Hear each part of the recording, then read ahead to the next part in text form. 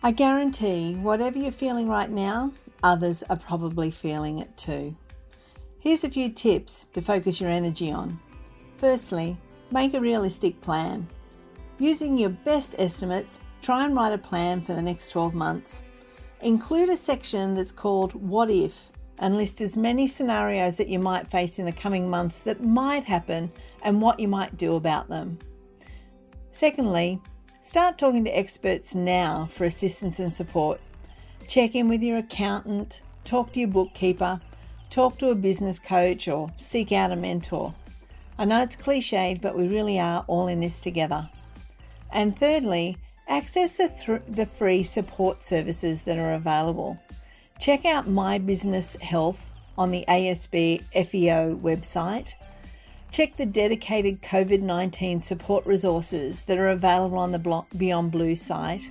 And check out the Victorian Small Business Commission guide to developing your own personal mental health strategic plan. Plan as much as you can so that you feel as prepared as you possibly can be. Even in these unknown times, just do your best. Hello and welcome to the Small Business First podcast. I'm Lucy Kippist, the editor of Flying Solo. Leanne Faulkner was the wise voice you heard ahead of our intro music. She's the founder of Fortitude at Work and a small business mental health advocate. There's never been a more important time to talk about our collective mental health. Research released last week by MYOB revealed 70% of our small business community are facing COVID-induced mental health challenges. Later this episode, I'll be joined by psychologist Mike Hines, who developed the Smiling Mind app. It's a mindfulness meditation program designed to help small business owners manage their stress and well-being. Before we head to that interview, I'm joined by Cess Busby, the editor of Koshi's Business Builders, for a small business news wrap of the week. Welcome, Cess. Hey, Lucy. Thanks for having me. It's a pleasure. Now let's get quickly into the news of the week, with the first and foremost being obviously the JobKeeper extension. Yes. So there was lots of talk about small business going to fall off an economic cliff come September when all of that COVID relief packages were set to end. And I think someone in the government must have been listening for a change. So on Tuesday, the PM announced that the government would be extending JobKeeper and the JobSeeker coronavirus supplement for another 6 months. And from that, they've committed to it's not exactly the same scheme as it was before. It's slightly changed. There's no longer the flat $1,500 payment that there was for everybody.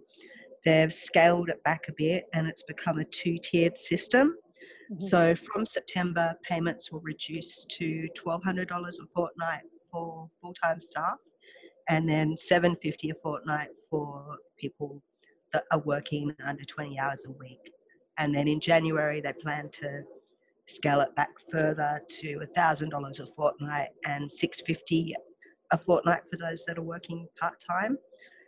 And I think to date, they've already paid out $30 billion in support to almost a million, I think 960,000, but let's add it up further, bump it up to businesses since they launched the scheme. So that's pretty massive that there's that level of support from the government. So the other thing is the coronavirus supplement, which was that additional payment that they were giving to job seekers on top of what was the New Start payment that's been relabeled Job Seeker. They were getting $500 a fortnight. The government's going to continue. That was set to cut off. The government's going to continue to pay it, but it's not going to be $500 anymore. It'll be $250. But then to kind of temper that change, they've also increased the amount of money that people can earn to $300 a fortnight before they get any kind of penalty of money reduced from their payments. So that's kind of, they're going, try and get a bit of part-time work to level up that money that you're not getting from the extra COVID support. The other financial incentive we probably need to talk about is that the low interest rate loans, so the changes to that are continuing. Yeah, so the government's extended the range of its unsecured loan scheme. They kicked them off to kind of help stimulate the economy and make sure that businesses could keep going through the coronavirus crisis. And the new phase of that's set to roll out in October. And what they've said is they've upped their ante on it. So it was businesses could apply for up to 250,000 for an unsecured loan, and now they've really upped that. It's $1 million now that businesses can apply for, and they're hoping that previously it was just for everyday expenses, helping you pay your wages or helping you with rent or whatever you needed to kind of get you through. But now they hope by raising that to $1 million that businesses will start to think about how they can take advantage of that to actually equip their business to maybe pivot or adapt to a post-COVID world. So they're encouraging like businesses to look at it as a way to innovate during this crisis.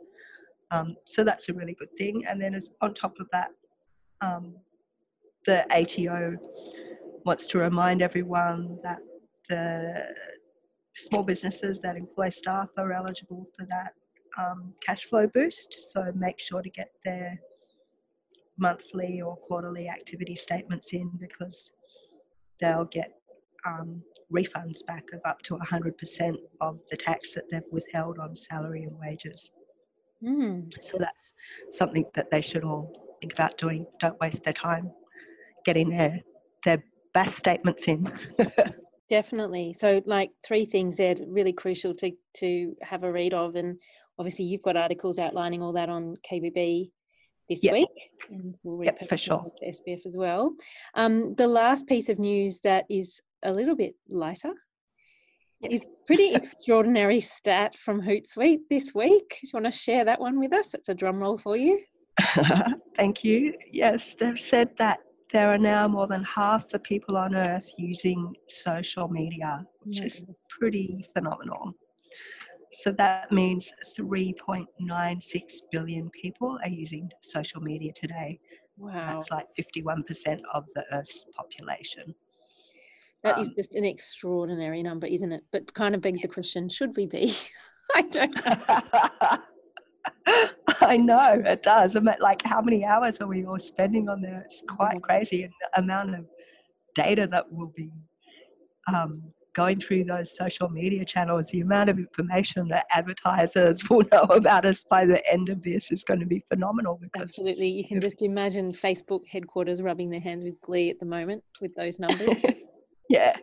They said that so in the past 12 months, more than 1 million people used social media for the first time every day. Before that, they were just sporadic users, and that there's 376 million new users since July. So just this month. Wow, that's and 12 new users a second. But I guess when you look at it in the context of what's happened to the whole world in the past 4 to 5 months, I mean, it is one of the best ways to stay connected. So not to encourage all of our addictions to our social media accounts, except for our Small Business First Instagram and Facebook, of course. But yeah, it's an extraordinary number, just mind-blowing. Cess, thank you for joining us, and we'll talk to you again next week. Cool. Thanks, Lucy. Okay, welcome to the Small Business First podcast, Mike. It's great to have you here. Thanks for having me. Mental health is such a terrifically important discussion to have in our community pretty much all the time, but absolutely at the moment during COVID. So it's really fantastic to have you and your expertise on the podcast today. From what I've read of your research, I understand that in terms of mental health and small business community at the moment, we're dealing with 2 main factors. One, that around 50% of our community are experiencing some form of mental health condition at the moment. And 2, that 72% of us within that group actually refuse to get any help for that. So I wanted to start with the first statistic around how common the experience of mental health conditions are. Do you think there's one factor that contributes to these experiences of stress for small business owners? Like, is it the responsibility, having to be across so many aspects of management and production? or is it something that comes from the cumulative experience of running your own business? Yeah, so I don't think there's one universal factor. I think it's going to vary from individual to individual. When we think about factors that contribute to someone's stress levels, we need to look at a couple of things. One is, I guess, the work-related factors. So some of the things you're suggesting there, the many hats that small business owners have to wear, the demanding nature of the work often. It might be financial challenges, it might be, interpersonal human resource related.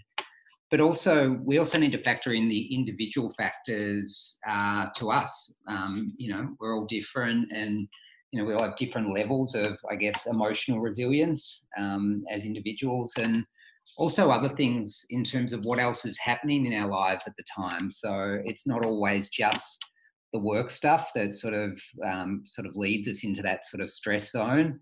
The quality of our personal relationships, the challenges we might have juggling work and family demands.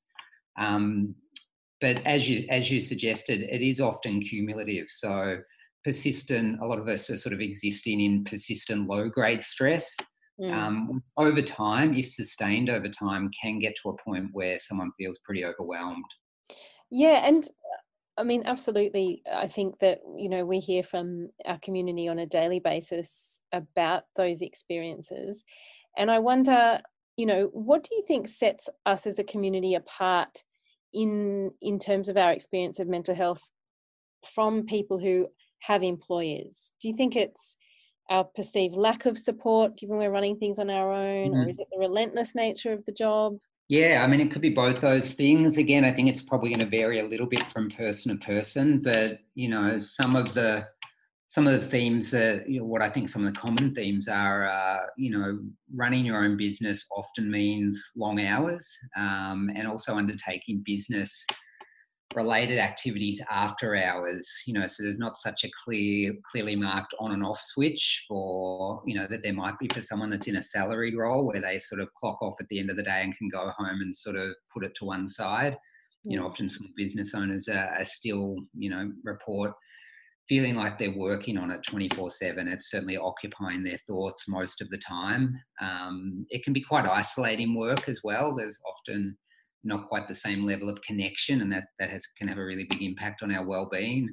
There's all the multiple hats, that I mentioned earlier that small business owners have to wear, financial stress, cash flow challenges, and also I think a much greater feeling of responsibility for the business's success or failure that can weigh pretty heavily on a small business owner that's often not associated with a role where you're the employee. Yeah, and I think not unusually for life, but I think it's those things that first attract us to running our own business. So the independence, the flexibility, the fact we can work from home, those 100%. Factors can come and feel quite negative when the stress levels are going up as well. I mean, I certainly know from the conversations that people are having at the moment about working from home as a result of COVID. So many people have noticed that, yes, there's a lot to love about working from home, but also, as you say, there's no delineation between home life and work life. So it's so much easier to just keep working when perhaps ordinarily we would have just gone home. Yeah, and the only other thing I would add is I think there's so much more uncertainty, I think, attached to running your own business as opposed, I know certainly no role, even a salaried role, job security and job certainty isn't, is certainly not guaranteed in any industry. But I think, inherent in running a small business, is far more fluctuation and probably unpredictability that is not experienced by people that are more in a steady, perhaps a slightly more steady salaried role where they know that, that their income is going to hit the bank account, for X number of dollars every 2 weeks or every 4 weeks. Yes. Now I wanted to talk about probably what I consider to be the more alarming part of your research. So we've acknowledged that these are where we're at in terms of our stress, and these are possibly the contributing factors.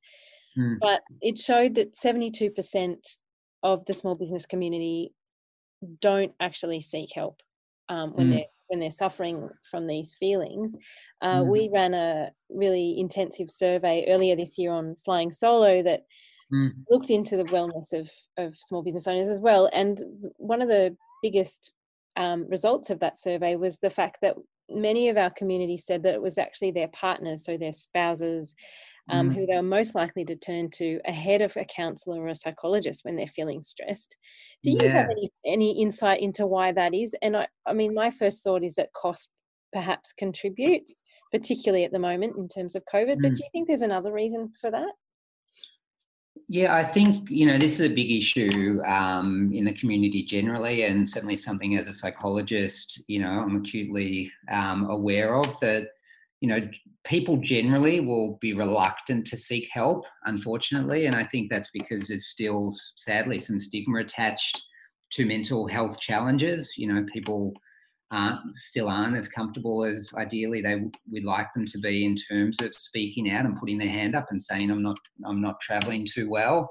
So I think that just leads generally to people avoiding, until it's sort of the last option to reach out and contact a psychologist. I'm surprised in private practice how many people arrive to the first session almost embarrassed that they're there, and obviously we get them to talk about what's happening for them, and eventually they get more comfortable and open up. But there's often a real discomfort for a lot of people to be open about their mental health and how they're traveling. So I think that leads to people looking for other options as opposed to seeing going down a more formal road in terms of seeing a psychologist. They'll often speak to a partner or a friend, which can still be helpful, and it's better than someone saying nothing and bottling up completely. At least a partner, for example, may be able to support and encourage their partner to seek more structured assistance if they think it's needed. Definitely. Obviously, the past 3 or 4 months now that we've been experiencing COVID and the challenges on small business are not insignificant. Do you think we can assume at this point then that if we started out with a 50% hit rate in terms of mental health concerns, that now they'll actually have been worsened? Yeah, I think for sure. I think the additional strain and stress, especially on small business as a result of COVID, is significant, and we're going to see, we're certainly seeing an increase in the incidence of mental health challenges. I guess the question will be,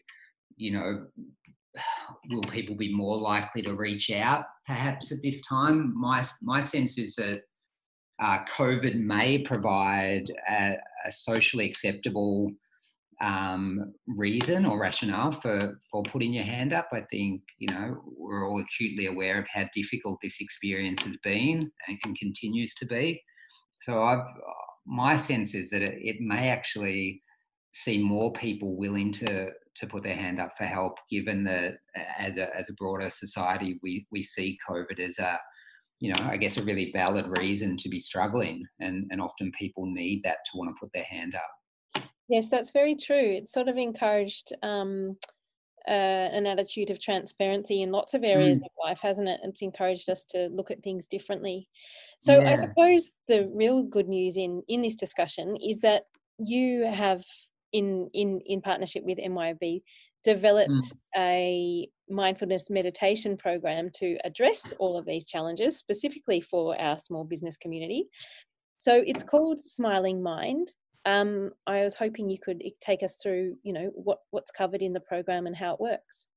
Yeah, so this is a program that Smiling Mind's developed. For those that don't know, Smiling Mind, we're a free mindfulness meditation app. We've been around for about 8 years. We've done fairly well. We've got about 5 million downloads to the app now, so it's certainly fairly well established.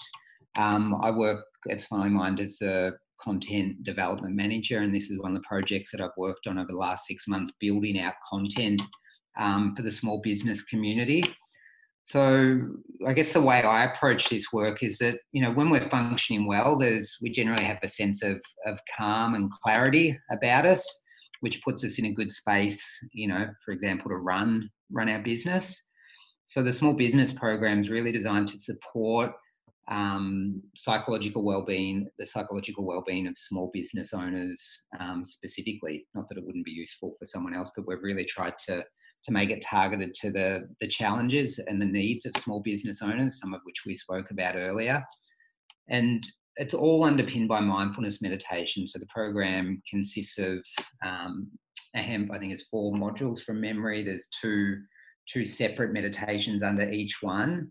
And meditation, mindfulness meditation specifically, is a whole lot of research that shows that it can be helpful in 2 ways. So one is it can assist people in navigating really difficult, challenging times and even helping people recover from an existing mental health challenge. But importantly, it also acts as a really great proactive, preventative tool for looking after our mental health. So, if you think about exercise, we often talk about mindfulness meditation as being synonymous with exercise for our mind. Just like we don't just exercise when we become unwell, we more do it to buffer us against the likelihood of illness. Meditation is something we can do to buffer ourselves against stress and, that feeling of overwhelm and the likelihood that we're going to end up with some sort of more significant mental health challenge. And is it, given that it's an app, it's obviously something we can dip into daily? It is, yeah. So there's a small business program, and as I said, there's 4 different sections to that. There's the mindfulness foundations is what it kicks off, which will give people that are new to meditation the basics to sort of get orientated to this, to this work that we can do on ourselves. There's a module specifically around stress management. There's a module around relationships, interpersonal relationships, be that in our personal lives, juggling sort of home and work demands. And also the last module's around resilience. So there's a couple of practices or meditations in there specifically to help cultivate the qualities that are essential to sort of be resilient and effective, even in the face of these challenges that we're all navigating. But yeah, to answer your question, there's those specific meditations housed within this small business program within the app, but the broader app has got a whole lot of other meditations that people would be obviously welcome to explore. That's great, and we'd encourage everyone to go and have a look at that today. Before we finish things off, Mike, I just wondered what your advice would be to any small businesses in our community who are listening right now and who have already identified and know that they're struggling a little bit with stress. What would your advice be to them at this point? Yeah, it's a tricky one. As I would say to any of my individual clients at this time, the phrase "go gently" comes to mind as much as possible, particularly on ourselves. So we're often our own sort of harshest critic, but if you think about working for a critical boss, it's not particularly motivating, but we're often our own critical boss. So we want to ideally connect as much as possible more with our inner mentor than our inner critic where possible. And, self-compassion is something that I speak to a lot of people about in my work. That can be really difficult. We're quite good at being compassionate to others when they're struggling, but the idea of being kind and compassionate to ourselves is not something that always comes as naturally. So really trying to, cut ourselves a little bit of slack and doing the things that are going to be nurturing and that are going to support us through this time, rather than sort of beating ourselves up about the fact that we mightn't be functioning as well as we'd ultimately want to be. Definitely great advice there. And then what would you suggest to, partners or family members or friends who might be observing changes in their business owning loved ones? What's your advice to them about approaching this conversation in terms of what they might be concerned about? Yeah, so you mean in terms of how they can support their partner that might be struggling or even for themselves? Yeah, I think both ideally. Yeah, if you've got something to share with both of those things. Yeah, I mean, I think in terms of supporting a partner that may be running a small business and, you know, they've identified that their partner's struggling, I think it's all the usual stuff that we all, you know, to come back to in any relationship when someone's struggling, whatever the cause of that is, which is, you know, to be as supportive and compassionate as possible, to be able to listen. I know there's sort of relationship basics, but not always jump into, you know, solution mode. Often people just want to be heard and understood, and to feel like their partner, you know, is there for them and is supportive of them and understanding of the challenges, as opposed to, yeah, getting caught up, you know, I guess as a partner that mightn't be running the business, the risk is you get caught up in the same stress and anxiety, and that can sort of spiral into just sort of feeding off one another and creating, you know, a bigger problem, as opposed to just trying to be as supportive and nurturing as possible, rather than trying to solve the problem for someone. Definitely great advice. Mike, thank you so much for joining us on the podcast today. Are you able to direct us to the best place to find the Smiling Mind program? Obviously, we can go to the App Store or download the app. Is there a website as well? Yeah. So obviously get into the App Store if you haven't already got the app. You'll find if you just search Smiling Mind, it'll come up. Within the app itself, you know, it's a free app, which is great, unlike a lot of the other sort of major mindfulness meditation apps out there. You just need to register with an email and a password. But once you're in, if you just go to the adult program, you'll see a whole list of different programs, and in there you'll find the small business program that we've created for MYOB. There's also the Smiling Mind website that's got a whole lot of other resources that people might find useful as well. Okay, that's terrific. Thank you so much for joining us and sharing your expertise. No worries, you're welcome. Thank you.